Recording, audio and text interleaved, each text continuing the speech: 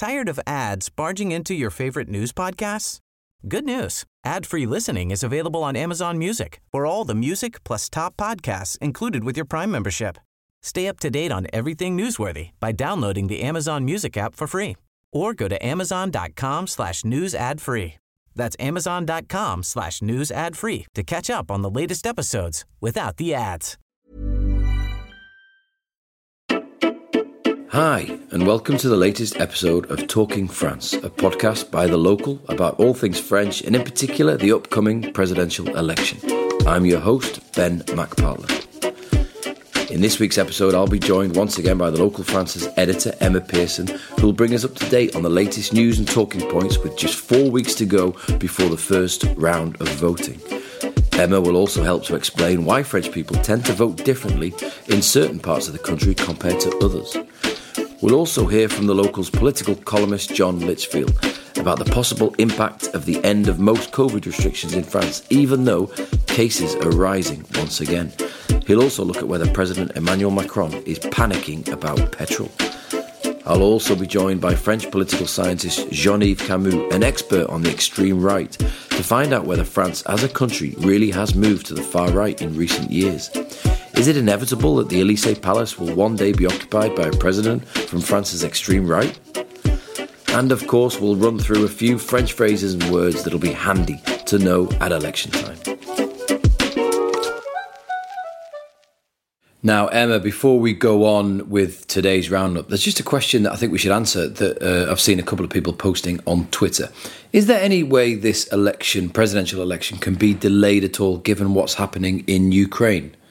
Well, it's complicated because presidential elections are actually covered in the Constitution. Article 6 of the Constitution says that the head of state must be elected every 5 years. And then Article 7 goes into even more detail and says that the election must take place at least 20 days, but no more than 35 days, before the expiry of the powers of the incumbent president. So, Macron's current term expires on May 13th, so theoretically the election could be pushed back by a bit. But we have 2 rounds of voting, which have to have 2 weeks between them, and polling traditionally takes place on a Sunday in France because it's deemed to be the day that the French are most likely to be at leisure to go to the polls. So given all those factors, we could push polling back to April 17th and May 1st, but that's actually only a week after the current polling dates, and it's really hard to see what the advantage would be in that. Okay, I mean, this question was probably asked because there was a precedent that both the local election, or at least the second round, and the regional elections were both delayed due to COVID restrictions at the time. So, but regional and local elections are different. This is not the same as the presidential election. So, we're on. April 10th, April 24th. Nothing's going to stop us. Emma, we're only 4 weeks away from the first round of voting. What's the latest on the opinion polls? Well, the Macron bounce that we saw last week seems to have been continuing. He's on about 30-31%. Last week we had 4 candidates who were all sort of fighting it out for second place. Marine Le Pen has slightly drawn ahead from the pack with those 4, and she's on about 18%. When you say drawn ahead of the pack, we're talking about drawn ahead of Valérie Pécresse, centre-right, Jean-Luc Mélenchon, far left, and Éric Zemmour, extreme right, who are the pack. Now, if Macron gets 30-31%, that's a jump on what he scored in the first round in 2017. It feels like he can do no wrong at the moment. 4 weeks to go, Ben. Anything can happen. Anything can happen, and we'll keep you up to date, obviously, with all the polls each week on the podcast. Just now, time to round up some of the latest news and announcements. Emma, let's run through a few things that have happened over the last few days, in the last week, that could have a bearing on the election. First of all, where do we start? Should we start with fuel prices? Yeah, this is one that I think really could have a bearing on the election, and it's one that in previous episodes our experts have said could be the thing that puts a roadblock in Macron's path back to the Élysée. Cost of living is going up. It was going up anyway. It's seen a big increase, obviously, since the invasion of Ukraine. Price of petrol, particularly, has been soaring over the last week. It's well over €2 at the pump now. Just yesterday, the Prime Minister Jean Castex announced that they were going to be taking off or reducing the cost of petrol by 15 cents a litre from April the 1st. Now, this Castex wasn't meant to announce it on Sunday. He's meant to announce a big whole plan for how to reduce cost of living. As I understand it, he says if I spend €60 on filling up my car, I'm going to save €9. Basically, when I go to pay at the garage, they're going to reduce it and the government is going to reimburse the garage. This is obviously an issue that the government and Macron particularly is keen to just be aware of and be seen to act? Yeah, definitely. We had 2 escargots over the weekend, Opération Escargot, which is kind of what we would call a rolling roadblock. It's a very popular method of protest in France, and we had about 70 lorries converging on Lille on Saturday in protest over the price of fuel. It is an issue, and just to give you an idea of how big an issue this is, 8 out of 10 people in France own a car. 8 out of 10 households, own a car in France. So it's obviously a big issue for voters, potential voters out there.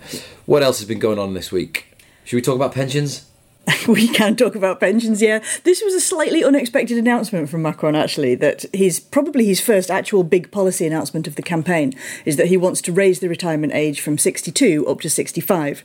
And on the face of it, it's a bit of a surprising move, really, because he did a big pension reform in his last administration. It didn't actually change the retirement age, but it did change a lot of other things, and it got rid of special regimes that allowed people to retire early. And it was controversial. It was very controversial, in fact. We had the largest transport strike since 1968. We had 2 months where it was just everything was disrupted. But at the end of all that, he did actually manage to push it through the parliament. He got his reform passed, and then it was just about to be implemented, and then COVID happened. Let's keep an eye on that then. And the reaction so far has been muted. Are people talking about this plan to raise the pension age to 65? Is it a big issue? It's certainly been the thing that people were talking about in a political context this week, that it's been run into a lot of opposition, again, from his political opponents, as you would expect, but quite a few unions have stepped up and are not happy about this. So it's fair to say that will probably be controversial again in his next term, if he has a next term. One to watch. Interesting issue anyway. We should also mention the end of pretty much all coronavirus restrictions, including, and I know this is one you're excited about, is no longer need to wear masks at the workplace. You're going to see my face tomorrow for the first time in 2 years, Emma. Yeah, are you going to get rid of the beard at all? We'll see about that. That's my kind of own personal mask. But masks are going to go in the workplace. They're going to go in shops. Is that right? The vaccine pass is going to go. Is it true? It feels like, at one point the election was going to be about Macron's handling of the COVID crisis. It feels like no one's really talking about it anymore. Yeah, absolutely. Totally been overshadowed by Ukraine. Yeah. This is all happening. It's genuinely is a big thing. I mean, the vaccine pass especially, that's been in place in different forms since summer 2021. We've got very used to having to flash this every time we go to a bar or a cafe now. So that going is a big thing, but it doesn't feel like it's being talked about, even though cases are actually going up slightly over the last 5 days. So we'll see what happens next. Yeah, I mean, the government could be forced to act again if cases rise. We should say that they're rising across much of Europe. It's not just in France, is it? Yeah, it seems to be a small wave across Western Europe. The health minister, he says he's not too worried, and when the spring weather comes, we're all moving outside. That will probably get rid of that, so let's hope he's right. Excellent. And finally, one interesting thing, or at least we found it interesting here at the local, was the declaration of wealth by the presidential candidates last week, where basically they all have to reveal how much money they've got and how much property they've got. What stood out for you, Emma? Yeah, well, 2 things stood out, really. But firstly, it's an incredible level of detail they go into. It's not just a broad brush thing. You find out everything about these, and it's all in the name of transparency, but it does feel a bit like you're peeking through their windows.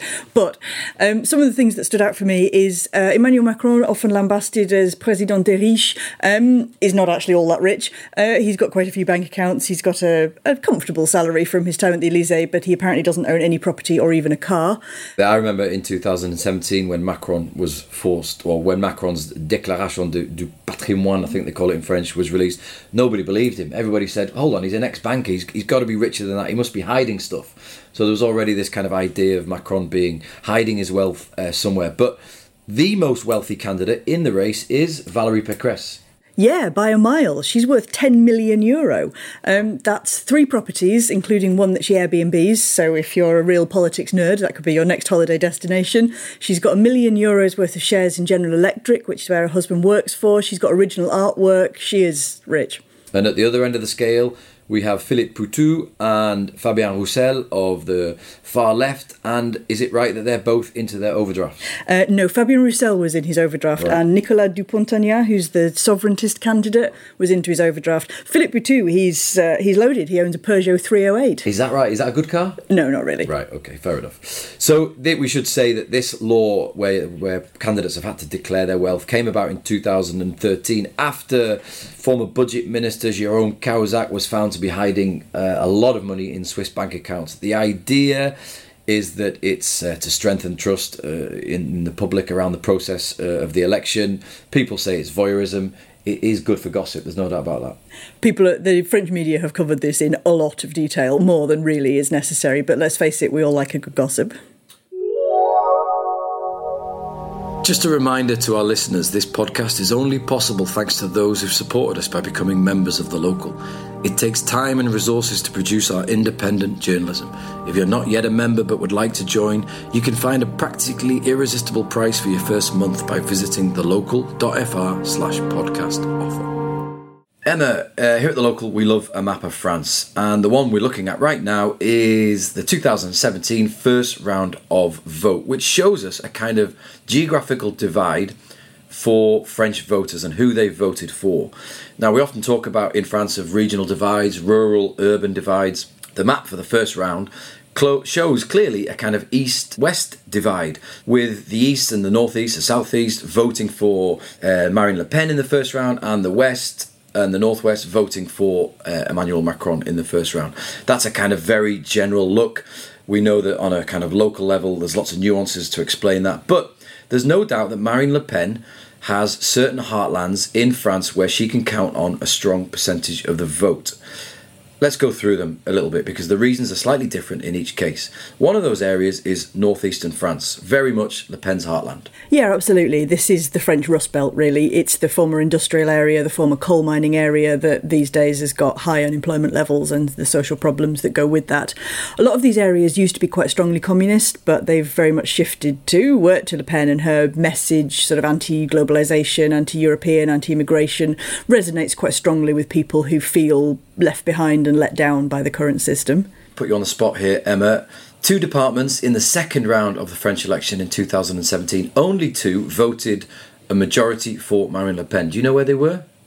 I'm going to guess a northern one, so maybe Nord? You're not far off. There was 2 departments, were both in the northeast, Aisne, Aisne, and Pas-de-Calais, who voted over 52% for Marine Le Pen. Some of the other departments which voted for Le Pen were in eastern France, which has another slightly different reason why Marine Le Pen, or the far right, does well. Yeah, and this is kind of a historical reason, really, that the region of Alsace-Lorraine has gone back and forth between France and Germany quite a few times, usually in traumatic situations like war, and it's left the whole area with its own quite distinct identity. It has a lot of German influences, a lot of German food, Christmas markets. It has slightly different laws to the rest of France, and it also has a understandable fear of foreigners and invasions, which I think makes it quite susceptible to a far-right message. Yeah, there's a strong identity in that part of France. I think I was just reading that, although again the nuances must be added. Somewhere like Strasbourg has a very low turnout for the far-right National Front, but in rural areas, in places like Alsace-Lorraine, the vote is quite high.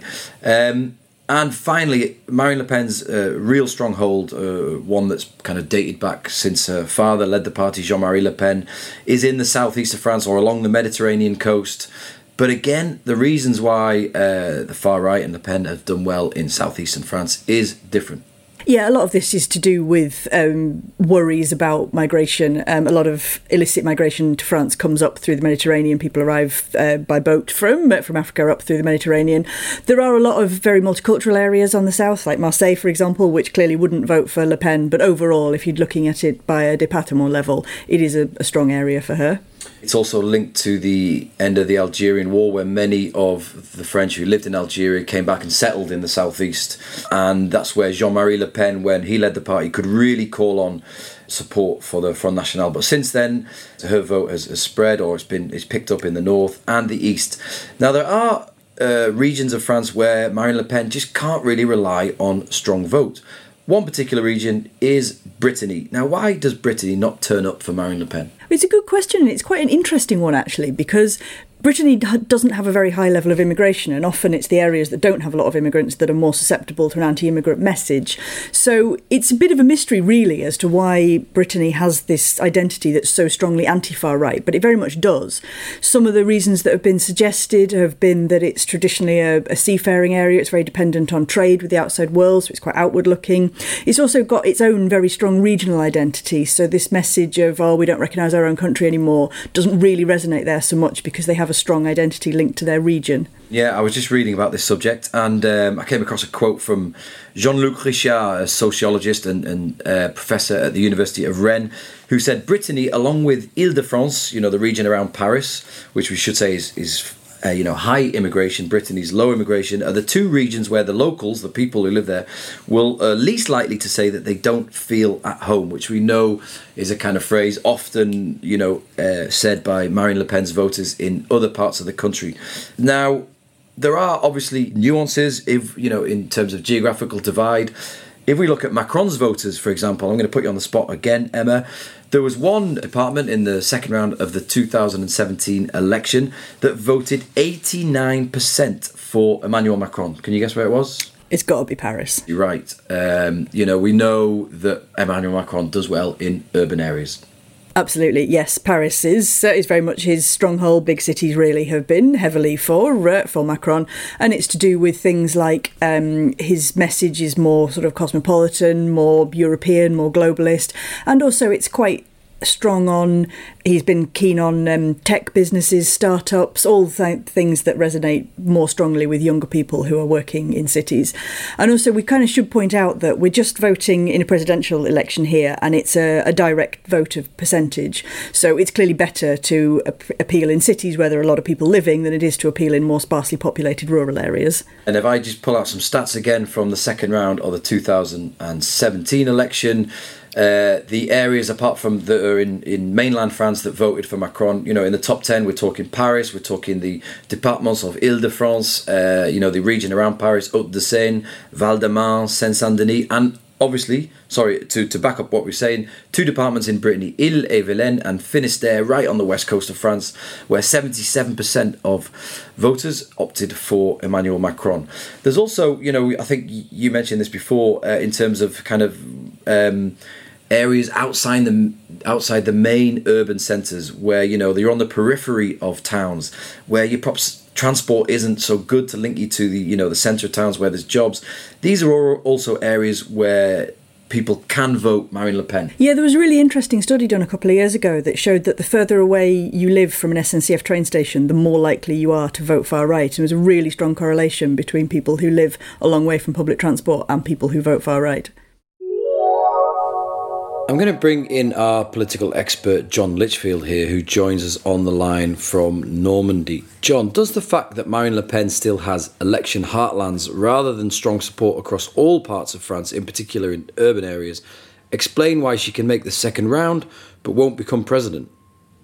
I think this is her last chance as well. I don't see that party or her surviving another defeat. That said, I mean, your point about the regional spread is an interesting one, and it's actually interesting in relation to Zemmour as well. As you say, the traditional heartlands of the Front National were originally in the southeast, Marseille, Nice, Toulon, that corner of France. A lot of people who were former colonists in North Africa, a lot of people who possibly had never quite got over the end of the Vichy regime and were nostalgic for that.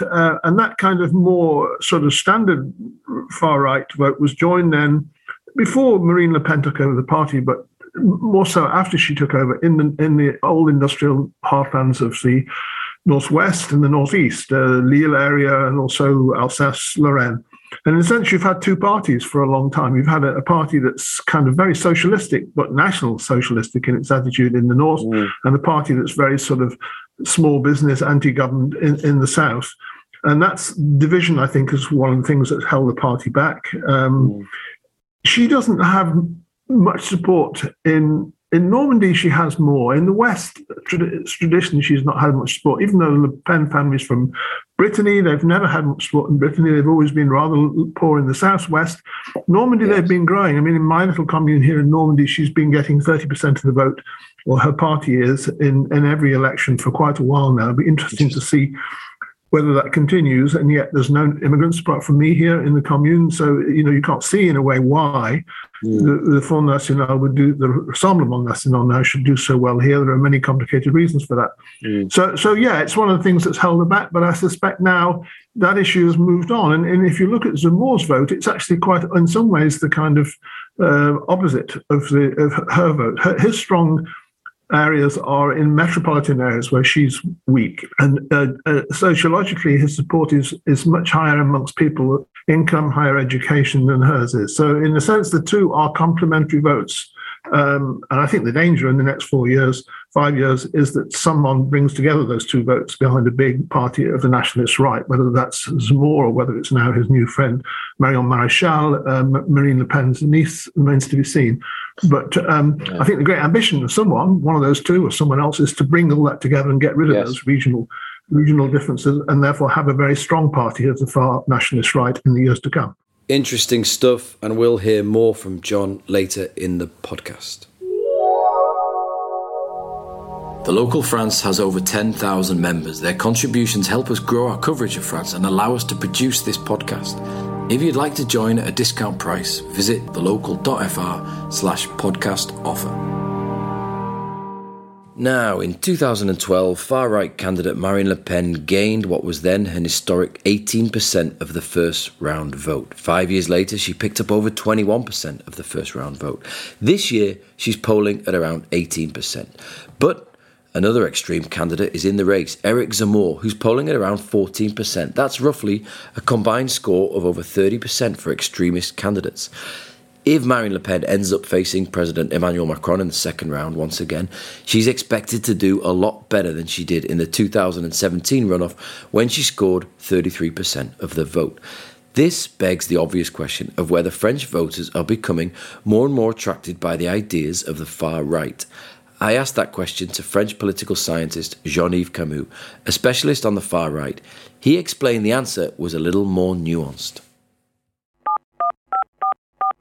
There's quite a paradox in French politics. The first thing is, if you look at the surveys of the Commission Nationale des Droits de l'Homme, National Commission for Human Rights, they have a survey that is conducted every year since 1946. So they actually ask people whom they are prejudiced against, and so against Jews, against Muslims, and so on. Mm-hmm. And by all means, French society is far more tolerant of minorities than it used to be only 10 years ago. Mm. I mean, French society is less prejudiced against Jews and less prejudiced against Muslims. But I would say what is worrying in this election is that Zemmour does not only draw voters from the extreme right or the radical right or the far right. He does appeal to some of those who voted for Fillon in 2017. Mm. And what I would say is that the conservative right, or at least a significant segment of the conservative right, has become far right.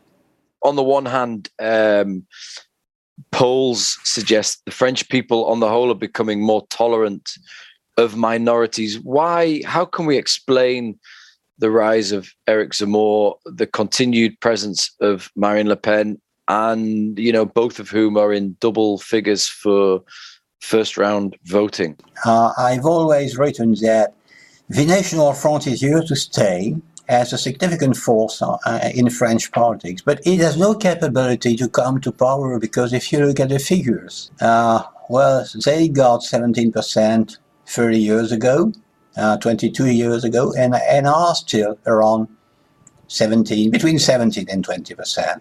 On the other hand, what's new is Zemmour. Mm-hmm.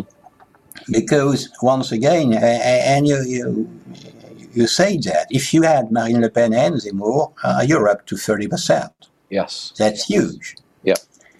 And the novelty is Zemmour, who is a man of the conservative right who has turned radical, and appeals to a segment of French society who thinks that, first of all, we did not care enough about immigration and ethnic identity. And I stress, this is about ethnic identity. Mm. It's about who can become French, what does being French mean, and that's a huge change. Is a far-right president in France inevitable in the future? I do not think so. So I think there's a majority of people here in this country who do not want the far right to come to power. Sure. But on the other hand, there's also a huge segment of the population who says we are fed up with professional politicians and we want to get rid of all of them. So look at how difficult it is for Valérie Pécresse to poll more than 11-12%. And look at what the Socialist Party has become.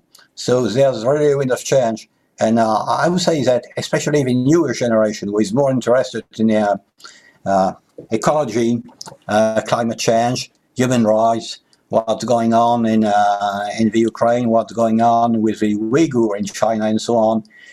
They badly want to make a new generation of leaders emerge, probably between 2022 and 2027. So in fact, the political situation here is that the mainstream conservative right and the mainstream social democrat left are just down to the ground. We are now going to head from our office here in Paris back to Normandy and the Département of Calvados, where we're joined again by John Litchfield. John is the Local's political columnist, and you can read all of his weekly articles at thelocal.fr. John, you're up in rural France at the moment. What are the main election issues for people in your area? The issues here are obviously somewhat different. Issues of things like security are not big issues in rural France, although some people say they are. And there may be parts of rural France where it is an issue. I don't have a sense it's an issue here. I think the overwhelming issue here is going to be fuel prices, food prices in the weeks to come. It may not be in time to affect this election. I don't think it will, but it could have a big effect on the parliamentary elections that follow in June. Obviously, here now, this was an area that was once sort of agricultural pretty solidly, small industries locally. The farming has gone right down. At least the farms have got bigger, and therefore the number of farmers have gone right down. The local industries have tended to go down, so people have to commute into Caen, which is 30, 40 kilometers away. And so that's quite a big commute if you're faced with fuel at 2 litres, €2 a litre. This week, the government has acted by capping or taking 15 cents off a litre of petrol at the pump, so people are going to pay less essentially after they filled up their tank. Is this a sign? Macron's and his government acted quickly here. Is this a sign that they're kind of maybe panicking about where this could lead to in terms of protests or resentment against the government?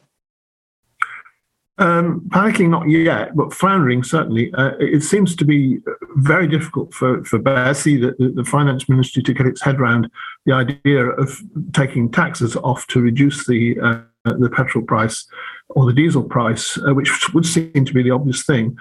I mean, the bizarre thing is that when the petrol price goes up, as it has, when the fuel price goes up, it has, the taxes go up as well. The government makes huge killing whenever fuel prices are this high. You would have thought it would be easy enough for them to take some of that tax off temporarily and keep the price rise down a little. I mean, the argument against that is it costs them billions, potentially, and it's not something that therefore is billions spent evenly across the country. They would rather find some way of spending those billions and making sure that the easing of the effect of fuel prices being high hits the people that really are hard hit by it, which is why they've been talking about having another check to people who need to have their car to go to work. Why they've come up with this idea at the beginning of April only, so we're going to have to wait 3 weeks for it. Yes.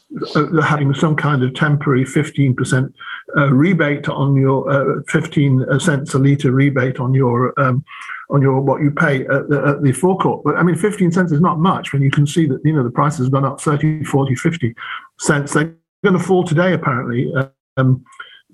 Because the wholesale world market price of oil fell last week, and so they'll fall today for 2 or 3 days and then go back up again. I think the danger for the government is that the upping and downing of the prices is going to infuriate people. It's not just motorists as well. I mean, I saw today a headline in the local paper here that Norman fishermen are saying it's hardly worth going out in their boats to catch fish because their diesel prices are so high at the moment. Yeah. Same for farmers, same for truck drivers. So, I think they're going to have to start thinking a bit more seriously than they've thought so far about what to do about fuel prices. Interesting. And we'll watch this as it develops over the coming weeks and see how the government reacts as we near the first round of vote. John, finally, this week we're in France. COVID restrictions, or the remaining COVID restrictions, are being lifted. That includes face masks at work, in shops. Face masks remain in public transport, and the vaccine pass, which was a very controversial issue, is being dropped this week. With cases rising in France, could this come back to bite the government over the next few weeks? Could they be forced to reintroduce some kind of measures? Well, yeah, the vaccine pass is being suspended. It's still on the statute book until July, I think, so they could bring it back if they needed to. I think it's very unlikely before the election for obvious reasons. The thing is, they've jumped the gun. They clearly have, because they did say only 2 or 3 weeks ago that they were not going to remove the vaccine pass until the number of people in intensive care had fallen below 1,500. Well, last night it was 1,800, so you might say that's not hugely different, and it's much down on where it was, well over 3,000 not so long ago. But the fact is that I think they did originally have that as a kind of rule that made some sort of sense, but Macron personally made the decision, no, we must have a date. And they guessed that 14th of March would be the date when it fell below 1,500 in hospital intensive care, and that the cases would still be coming down. Well, lo and behold, we seem to be going into hopefully not another wave, but certainly an increase, which is not seen just here, but very strongly in Britain and many other countries in Western Europe. Yes. And what the reason for it is seems to be a mystery to people, whether it's because restraints are being relaxed, or whether it's because this second variant of Omicron is spreading more rapidly than the original variant did. The general feeling seems to be it's not going to be a huge new wave, that with the summer weather coming, it will be a blip rather than a wave. But as you say, that's potentially a danger, that if things do really zoom in the next 2 or 3 weeks and the numbers of going into intensive care and the number of deaths start to go up, he's going to hit the election date at a point when Omicron or COVID seems to be out of control again, having had a reasonably good record, I think, during the pandemic. So it is something for him to worry about. Well, let me just finish with that question of Macron's record during the pandemic. It feels as though with relaxing of these kind of almost final restrictions, he wants to kind of put it all to bed before the election. At one point, a few months ago, it felt like the election could be fought on Macron's handling of the pandemic, but it feels as though it's not even an issue. It's not a line of attack for his opponents at all. I think because the opponents realise that people are just tired of the pandemic and have something much more immediate to worry about now, and therefore attacking Macron on details of what happened 2 years ago when the government did get many things wrong initially, as many governments did, is kind of a waste of time. I think there are still people out there who are very anti the health pass, very anti any kind of restrictions, who still believe that COVID is somehow a conspiracy invented. There are people out there like that, but I don't think that even the far right, far left people are bothering with them too much. Now, as you're right, they perhaps would have done had there not been this other big issue that's overwhelmed the campaign. I think Macron's record overall, I got this in some trouble when I wrote one of the columns for The Local a year or so ago saying that I thought his record was only 5 out of 10. And I think in the first year, there were many things they got wrong. So certainly the vaccine rollout initially was very clumsy and slow, more than it needed to be, given how many doses they actually had in hand. What score would you give him now, John? I would say it's up to 6.5, 7 now. Right. I think that the vaccine rollout in the end was considering France is a country that's naturally very resistant to vaccination by a process of carrot and stick, and has been extraordinary. For France to be over 90% of those eligible vaccinated at this stage is, with some weaknesses like the over 80s, I think it has been an extraordinary record.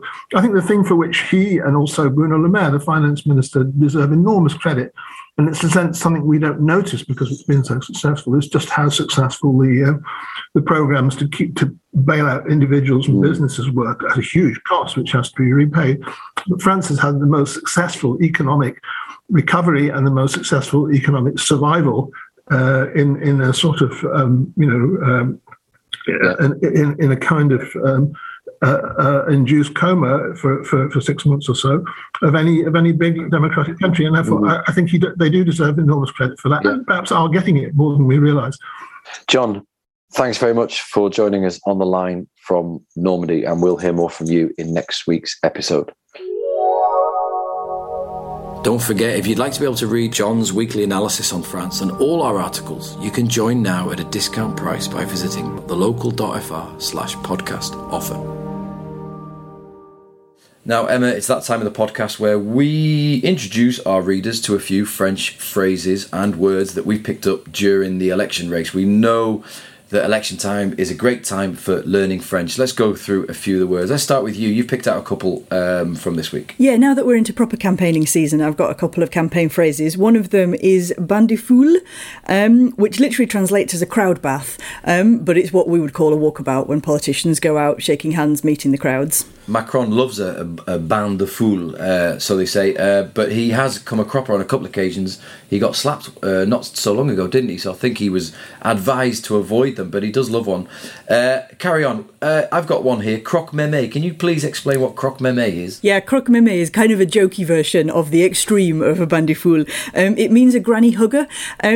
In English, we sometimes talk about politicians kissing babies as their sort of extreme campaigning, but in France we talk about hugging mémés, grannies. Mémé is the sort of casual term that you use for your granny in French, mémé or mamie. And apparently Jean Castex, in his local politics days, was known as a croque-meme. He loved to go and hug the grannies. Excellent. Now, food and French phrases are often linked, never more so than in an election time. We should mention that Eric Zemmour, the far-right candidate, was the victim of an egging, we would say in English, I guess. The French have a phrase that is not quite to do with egging, but slightly similar. Explain that one, Emma. Yes, enfariner. It means to have flour thrown over you. It's not happened yet, but it probably will. And as you mentioned, Eric Zemmour has already been egged, although there doesn't appear to be a specific phrase for that in French. We don't talk about en effet. You just talk about throwing an egg at somebody. We do say enough is enough. No, we don't. Okay, that's really bad. Okay. One or two I picked out, which I kind of like for close election races. One is dans un mouchoir de poche, which is often used frequently to basically refer to a really close race. You know, you can't really, too close to call, it's going to go down to the wire.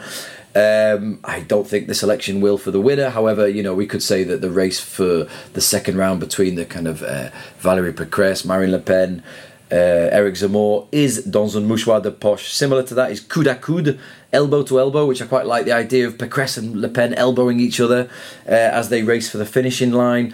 And a slightly more technical one, which I picked out this week, was redevance audiovisuelle, which I think is basically TV licence. Why has this one been in the news, Emma? Because Macron says he's going to scrap it. It's part of his campaign to reduce taxes. So he's already reduced the taxe d'habitation, which is the householder's tax. And in your autumn bill for taxe d'habitation, you also get the TV licence. And if he scraps it, then we'll get no tax bills at all in the autumn for most of us. Redevance audiovisuelle. There you go. There's your phrases for the week. And that brings us to the end of this week's episode. Thanks for listening. Remember, you can find articles on many of the subjects we've covered today on thelocal.fr. And please send any questions you have to news@thelocal.fr. We'll be back next week.